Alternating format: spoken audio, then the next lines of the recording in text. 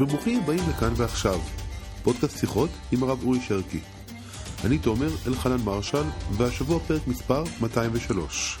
שיחה על עזרא הסופר, ציונות אז וציונות בימינו. שלום הרב. שלום וברכה. מה שלומך? אני בסדר ואתה? שלום בכלל. יופי. היה אתמול י' בטבת, יום הקדיש הכללי.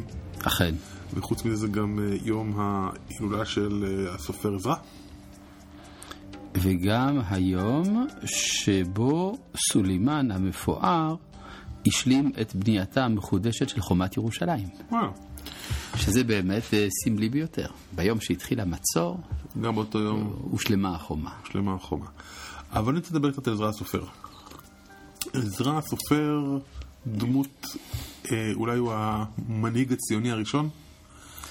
ניתן לומר שלא, הוא מצטרף אל הצלחות, זאת אומרת לא הוא מביא את היהודים לארץ ישראל, ואפילו לא הוא בונה המקדש, הוא מגיע 7 שנים אחרי שהמקדש כבר בנוי, ובא להוסיף את החוקה התורנית למדינה בהתהוות. וואו, רגע, אז מה בעצם היה לנו? זה שינוי... ושינוי תפיסה, כן, ודאי. בימי זרובבל הייתה עלייה לארץ, האמיתי עוד לפני כן הייתה בימי שש בצר, הייתה עלייה ראשונה לארץ. אנחנו מדברים מעט מאוד אחרי החורבן, כאילו, צ'יק צ'ק בחזרה התחילו לחזור. אנחנו מדברים 52 שנה אחרי חורבן המקדש, הייתה הצהרת קורש, שכבש את בבל, קרא ליהודים לחזור, והייתה חזרה של קבוצה הראשונה.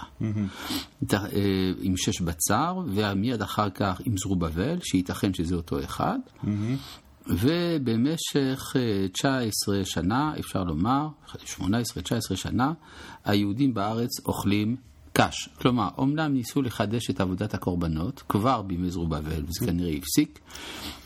אחר כך, בימי דריווש, אנחנו רואים שסוף סוף חנכו את המזבח, בשנת 2 לדריווש, בעידודם של 2 נביאים, חגי וזכריה, ושפועלים יחד עם יהושע בן יהוצדק וזרובבל בן שאלתיאל. בשנת 6 לדריווש, סוף סוף נחנך המקדש, ו7 שנים לאחר מכן מגיע עזרא. אז בעצם הייתה עוד פעם נבואה. הנבואה הייתה בשלבי דעיכה, היא לא פסקה, אבל היא הייתה בשלבי דעיכה. אפשר לומר, חגי וזכריה ומלאכי הם 3 הנביאים הבולטים בראשית ימי הבית השני. אז למה אנחנו דווקא זוכרים את עזרא? עזרא הוא נותן התורה. ראוי היה עזרא שתינתן תורה על ידו אלמלא שקדמו משה, כך אמרו רבותינו. ואפשר לומר שאלמלא עזרא, ספק גדול אם הקיבוץ היהודי בירושלים ומסביבתה היה תופס גם כיוון רוחני רצוי. בוא נבין מה זאת אומרת לא ניתן התורה, כי בנו היה התורה ניתנה בסיני. כן, אבל עזרא הוא זה שמשנה את הכתב והופך את קריאת התורה לנורמטיבית ומחייבת את כל עם ישראל. הוא גם זה שמסיק את המסקנות האופרטיביות מהכתוב בתורה, מפריד את הנשים הנוכריות מישראל, עושה חג סוכות אדיר בירושלים. בקיצור, הוא זה שנותן את הביטחון, את התמיכה למהלך הרוחני הגדול שהפך אחר כך להיות תקופת הזוגות והתנאים וכו'. הכל מתחיל בעזרא. ולכן נאמר עליו, והוא סופר מהיר בתורת משה. כלומר? זאת אומרת, הוא מי שהתורה כולה זורמת בעצמותיו, הוא זה שבעצם הופך אותה לחוקה של המדינה. מעניין. אז היה לנו, אם נשווה לך בין הסיבוב האחרון לבין הסיבוב ההוא, גם אז הגיעו קודם סוג של חילונים? לא בדיוק, כי סך הכל באו גם אנשים טובים, אפשר לומר. אבל חילונים אנשים טובים, הם פשוט לא אנשים טובים במובן הזה שהם היו נאמנים למסורת האבות, רק שהמצב היה קשה גם מהבחינה החברתית. אנחנו רואים בדברים של חגי וזכריה, במיוחד אצל זכריה, אבל גם אצל חגי, אנחנו רואים ביקורת נגד עושק חברתי שמתרחש אז, ואין כנראה זרוע ביצועית שיכולה לאכוף תקנות שלטוניות שישנו את המצב.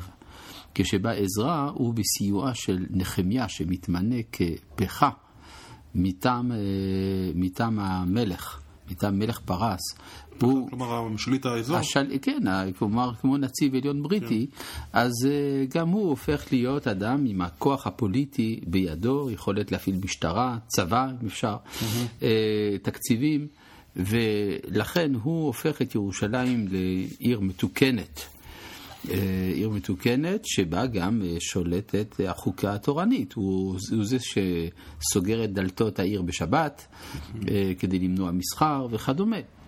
וגם אנחנו רואים שנחמיה אפילו גם מעניש עוברי עבירה, בקיצור מטהר את האווירה. ויש מקומות כן לעשות הגבלה בין העלייה הזאת לבין העלייה האחרונה? בוודאי, כי הרי כל מה שקרה בימי זרובבל וגם חגי וזכריה היה מצב של חולשה מאוד גדולה. זאת אומרת, היו אויבים מסביב, היה יישוב דל, היו נישואי תערובת שאפילו הנביאים לא הצליחו למנוע, היו חילולי שבת. בקיצור, המצב היה מאוד דל עד כדי כך שהדור, הזקנים שראו את חנוכת המקדש וזכרו איך נראה המקדש הראשון, התחילו לבכות, כי באמת המקדש היה נראה כמו צריף עלוב בעיניהם, ועל זה בא הנביא ומוחה ואומר מי בז ליום קטנות.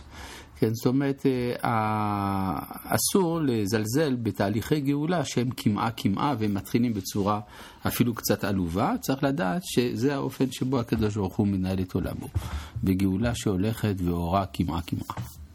אוקיי. שנזכה לראות את גאולתנו הולכת ואורה כמעה. אמן. תודה.